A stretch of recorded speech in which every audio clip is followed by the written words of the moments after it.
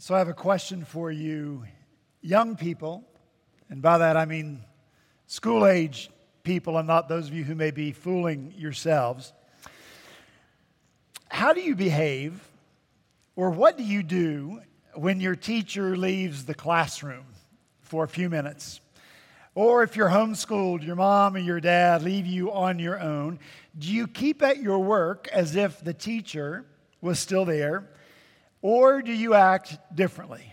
Now, maybe I should ask this, since I know all of you are good kids. How do the other students act when the teacher leaves the room? I can remember vividly what we did when I was in school. When the teacher would say, I have to walk down to the office for a few minutes, don't talk, and don't get out of your seats. As soon as the teacher left, guess what we did? We started talking. We got out of our seats. Worse than that, the spitballs started flying. Do y'all still do spitballs? One day, one kid got up and started going through all the drawers in the teacher's desk. I thought, we are going to be in so much trouble when she gets back. We didn't respect our teacher very much. We acted how we wanted to act instead of how we were supposed to act, in the way which kept order, kept us safe, and helped us learn. We've got to remember that living in this world, you and I, it's very much like living in a classroom. As believers in Christ, we have much to learn about Him. Would you agree with that? How to trust Him more, how to love Him more, how to know more of His ways, how to become His devoted disciples. We need to learn how to best live our lives so that they bring glory to God. That's the purpose of our lives. And so you and I must live this life knowing that God never leaves the room. We are never out of His presence. We live our lives coram Deo, which is just the Latin phrase for before the face of God. You and I live our lives coram Deo, before the face of God. How shall we live our lives then? Knowing that God is always watching. Well, you and I should live our lives so that we always please our Father. And that's what we're going to talk about as we return again this week to 1 Peter. So I'll ask you to take your Bibles now and turn to the first letter of Peter. If you don't have a Bible, there should be one in the pew in front of you. And when you found your place, I'm going to ask you to stand so that we might hear read together the word of the living God.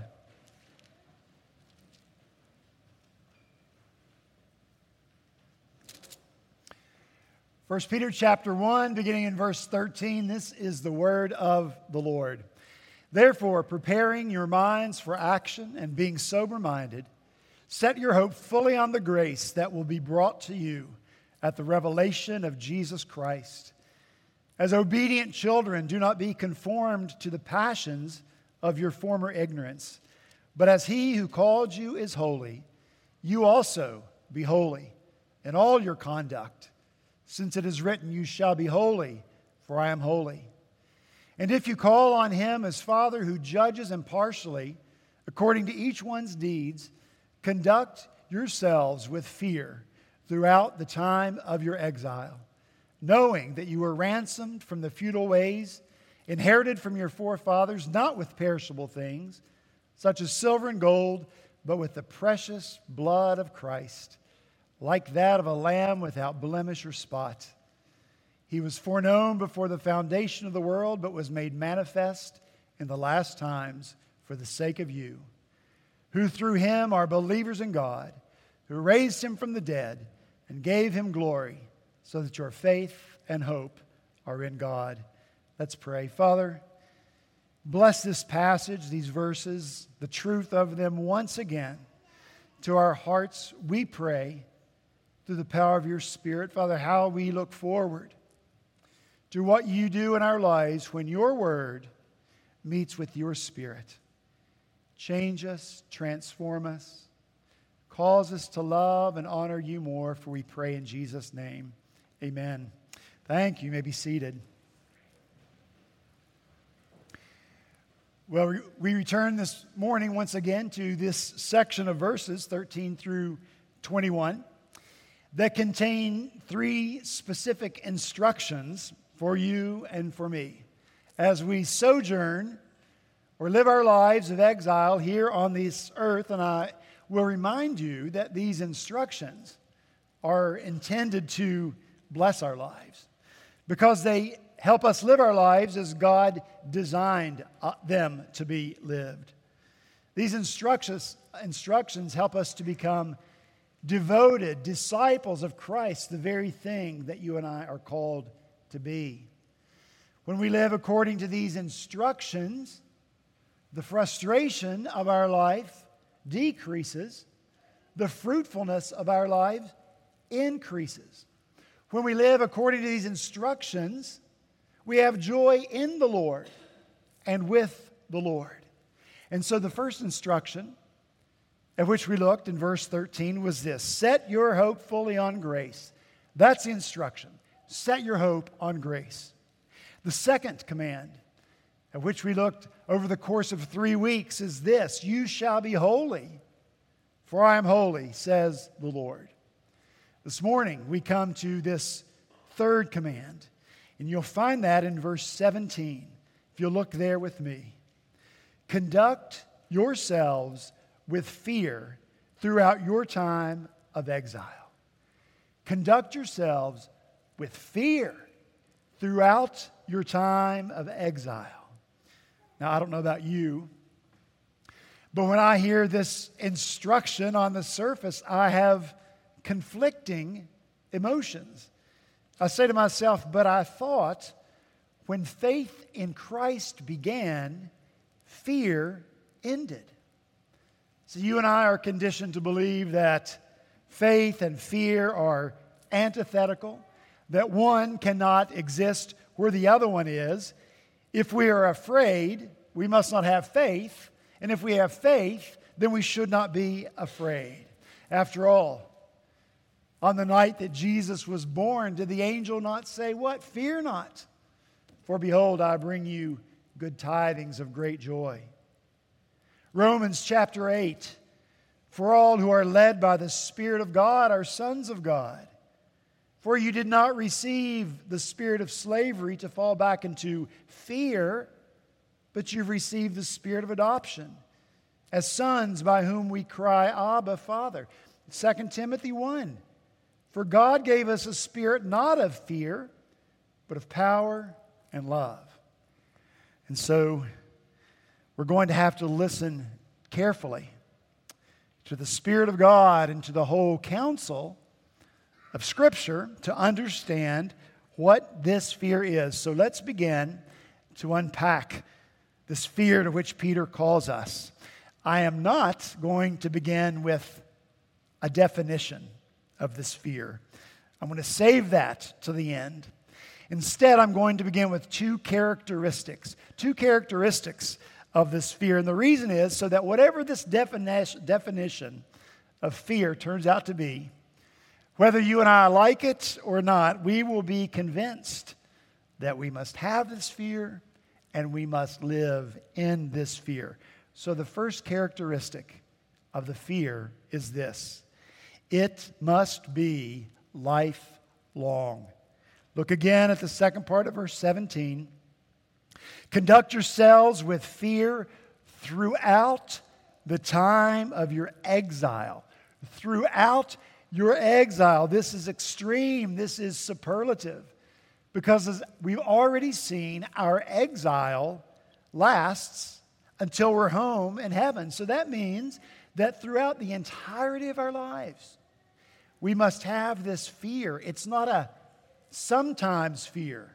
It isn't a part-time fear. It isn't a fear from which we should seek to get past. It's a full-time fear, and I'll go even further than that. It's a fear that we take right along to heaven with us. Listen to what Jesus said to the Apostle John. When he was on the island of Patmos, he showed him a vision of the worship of heaven. And this is what John wrote. And they sang the song of Moses, the servant of God, and the song of the Lamb, saying, Great and amazing are your deeds, O Lord God the Almighty. Just and true are your ways, O King of the nations. Who will not fear, O Lord, and glorify your name? For you alone are holy. Did you hear that? This is the song of the Lamb. That means this is the song of Jesus, sung in heaven. Who will not fear the name of the Lord? And so this fear, whatever it is, it's for all of this life, and it's for the life that follows. The second characteristic, it's a fear whose source is a relationship with God. This fear flows from relationship. Look again in verse 17. If you call on him as Father, conduct yourself with fear. Now, Peter isn't suggesting that you might not call him Father. No, when this conditional is used in the Greek like this, it indicates the reality of a long-standing presence or practice. So it's something that happens a lot. And so if can be translated since. Since you call on him as Father. Since by the grace of God, the Spirit of God has worked in you. Since the Spirit of God has shown you the wonder of Christ and your need for him. Since he breathed life into your dead soul and made you alive in Christ, you have the privilege of calling God Father. We confessed this morning, earlier in worship, what that means, and I hope they weren't just words. I hope you meant it. If you are in a father-child relationship with God, you must have this fear. And then Peter goes on to qualify that relationship further by writing that this relationship we have with God is not only as Father, but also as Judge. Again in verse 17, if you call on him as Father who judges impartially, conduct yourself with fear.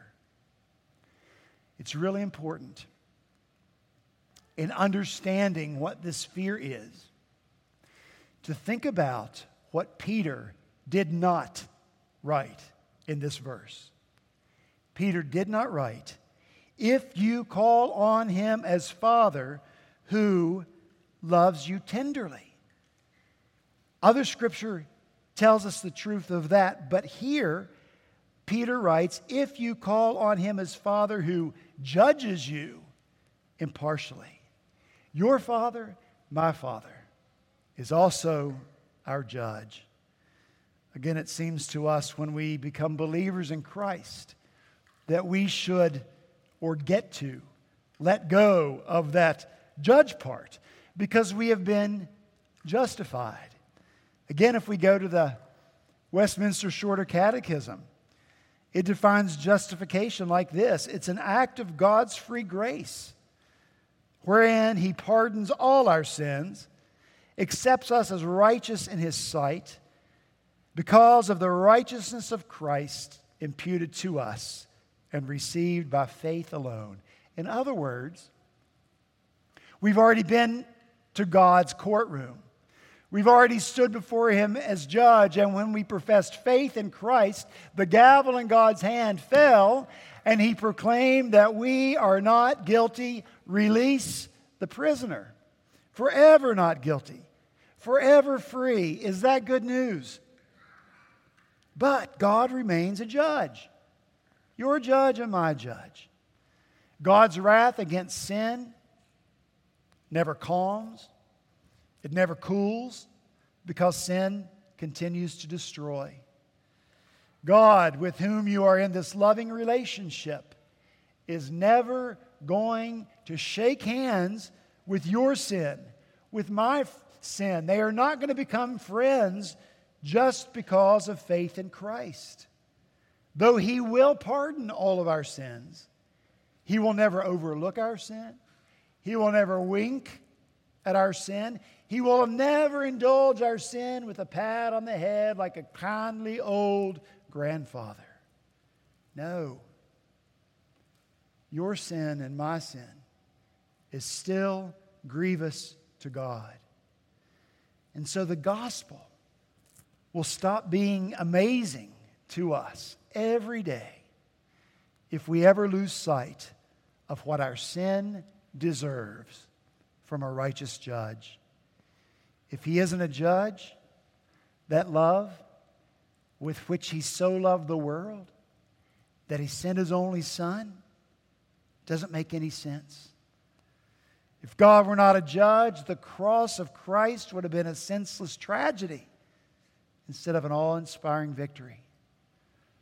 If God were not a righteous judge, then loving Father would have no meaning to us. God never ceases to be judge.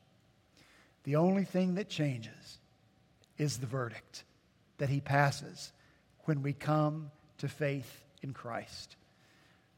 When Peter was writing this, the Holy Spirit brought both images to his mind, Father and Judge. And the fear that we are to have comes from seeing God as both. God is a holy, righteous judge. We should be afraid to sin. But when we do sin, we have a loving Heavenly Father. Is that good news? R.C. Sproul said, "We are saved by God, from God." We are saved by God, from God. By His love and grace and mercy, He saves us from His very own wrath. All this means by necessity that this fear, whatever it is, cannot be had or known by the world or by those who don't know Christ or honor Christ as Lord.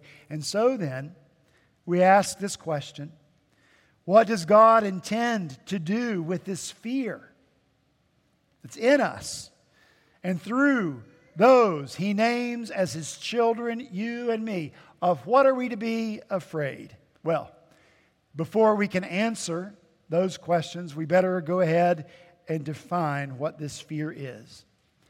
We've already seen what this fear is not. It is not that very legitimate and rightly felt fear of unforgiven sin before a holy God. Peter is not commanding us here to live our lives cowering and shaking in uncertainty in the corner. I'm afraid God will not receive me. I'm afraid God will not forgive me. No, that's settled. That kind of fear has passed for us. Colossians 3. Listen. If then you have been raised, or again, since you have been raised with Christ, seek the things that are above, where Christ is seated at the right hand of God. Set your mind on things that are above, not on things of the earth, for you have died, and your life is hidden with Christ in God. Do not fear. When Christ, who is your life, appears, then you also will appear with Him in glory. Are we good now on what this fear is not? Are we good with that? Let's move on to what it is. The kind of fear that Peter commands through the inspiration of the Holy Spirit is awe and reverence and the fear of offending God. The fear about which Peter writes is awe of God, reverence for God, and fear of ever offending God or displeasing our Father. I've quoted Bishop Robert Layton before. I hate to always give the little bio, but just if you haven't heard it, I will. He's that 17th century Scottish pastor and scholar, and he wrote probably the most used and the most quoted commentary on 1 Peter. He writes there, "The fear here recommended is, out of question, a holy self-suspicion and fear of offending God. This fear may not only consist along with assured hope of salvation and faith and love and spiritual joy, but this fear is their inseparable companion. The more a Christian believes and loves and rejoices in the love of God, certainly the more unwilling he is to displease Him. This kind of fear reminds us that God never leaves the room. This fear causes us to be suspicious of ourselves and how we might act if we thought no one was watching. God is never not watching our lives. And because He's our loving Heavenly Father, we don't want to do anything that displeases Him. And that's why this fear must be constantly at our side. That's why this fear becomes a grace to us. I hate to de-elevate it in this way, but it's the thought that came to my mind. This fear becomes like a sheepdog alongside us because we are the sheep, right? The sheepdog barks and nips at the sheep, not out of anger, but for their own good. To keep the sheep in line, to keep the sheep safe. And so this fear, which is a grace, must accompany us always, keeping us from displeasing God because we love Him, because we reverence Him, and we want to be near Him. We don't want to be away from Him. We don't want to be out in the wasteland, the place where sin always leads us. Charles Spurgeon writes, unregenerate fear drives us from God, as it should. But gracious fear drives us to Him. The fear wrought by grace draws us to God. You don't fear God because He's angry. We fear God because He's gracious. He's gracious to you and me. Father, let me not offend your grace. Let me not abuse your grace. Let me not take your grace for granted. Let me not ignore your grace. Fill me with that grace through your means of grace, so that I might live a life of grace where I do not offend you, my gracious Lord. Well, why have this fear? 2 reasons, and then we're done. The first is that this fear causes us to value life. This fear causes us to value life because we have this awe and reverence for our Father. We don't want to waste. We don't want to squander the life that He's given to us, redeemed and renewed for us and handed back to us, saying, here's life, saved, rescued, restored. Now use it well. Because God is my loving Heavenly Father and my righteous Judge, I am afraid to misuse my life. Because you fear God, are you afraid to waste or to misuse your life? This kind of fear brings us daily into the presence of our Father. How, Lord, can I use my redeemed life for your glory? And you might want to do this. You might want to pray Psalm 139 every day. For you, God, created my inmost being. You knit me together in my mother's womb. I praise you because I am fearfully and wonderfully made. That's all of life. My frame was not hidden from you when I was made in a secret place. When I was woven together in the depths of the earth, your eyes saw my unformed body. All the days ordained for me were written in your book before one of them came to be. How precious to me are your thoughts, God. How vast the sum of them. Were I to count them, they would outnumber the grains of sand. When I awake, I am still with you. Still with you. Our Father never leaves the room. Our lives always lived before His faith. His face. He's never not watching. He's written every single day that each one of us has on this earth. And so because we reverence Him, because we're in awe of Him, we ought to inquire of Him every day, Lord, how is it that I should spend the life You've granted me this day? This is conducting ourselves with fear throughout our exile, every day of it. The second reason for this fear, I think it is powerfully evangelistic. You and I have ground to make up. Ground that we lost. COVID exposed us, did it not? Showed us in many cases to be just as fearful as the world that does not know Christ. As fearful as those who don't have faith. We cowered in the same way.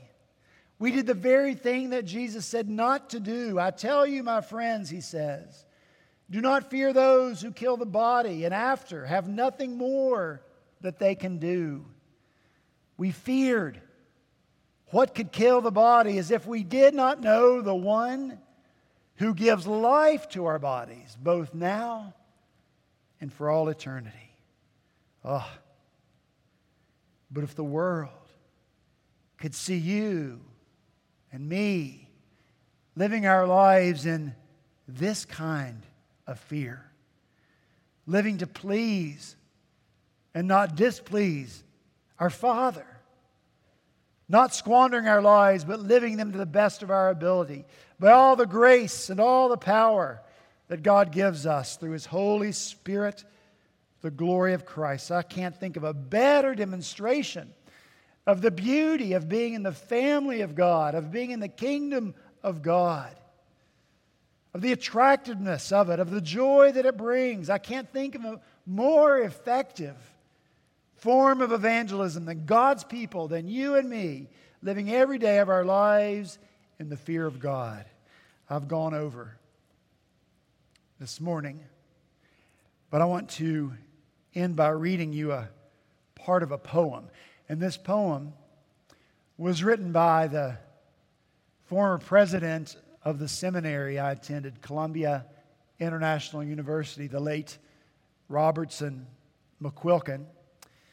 He was also a close friend of my father-in-law and a father figure for my wife. And so we got to watch the kind of life he lived. We watched him, by the grace of God, remain faithful to the vows that he had made when he married his wife. We watched him resign the presidency of the college and seminary to take care of her. We watched him care for her in their home, which unbelievably enough meant that toward the end of her life, Dr. McQuilkin would put the food in his wife's mouth and then manipulate her jaw to chew the food for her. Now, before he knew any of that was in his future, he wrote this poem. It's sundown, Lord. The shadows of my life stretch back into the dimness of the years long spent. I fear not death, for that grim foe betrays himself at last, thrusting me forever into life, life with you, unsoiled and free. But I do fear. I fear the dark specter may come too soon, or do I mean too late? That I should end before I finish, or finish, but not well. That I should stain your honor, shame your name, grieve your loving heart. Few, they tell me, finish well. Lord, let me get home before dark. Of your grace, Father, I humbly ask, let me get home before dark. What a poem. What a prayer. What a goal for those who fear God, to live every day with the goal that we don't stain the honor or the name of God or grieve His heart. If we fear God the way Peter instructs here, that's the goal of our lives. Lord, let me get home to You, having sought to live every day with this goal of bringing You pleasure with this life that You have given to me. Because I'm in awe of You, because I reverence You, Your love, Your holiness, and Your grace. Let's pray. Father, we do ask, let us get home before dark. Help us to live our lives by Your grace and through Your power in a way that's always pleasing to You. For we ask in Jesus' name, amen.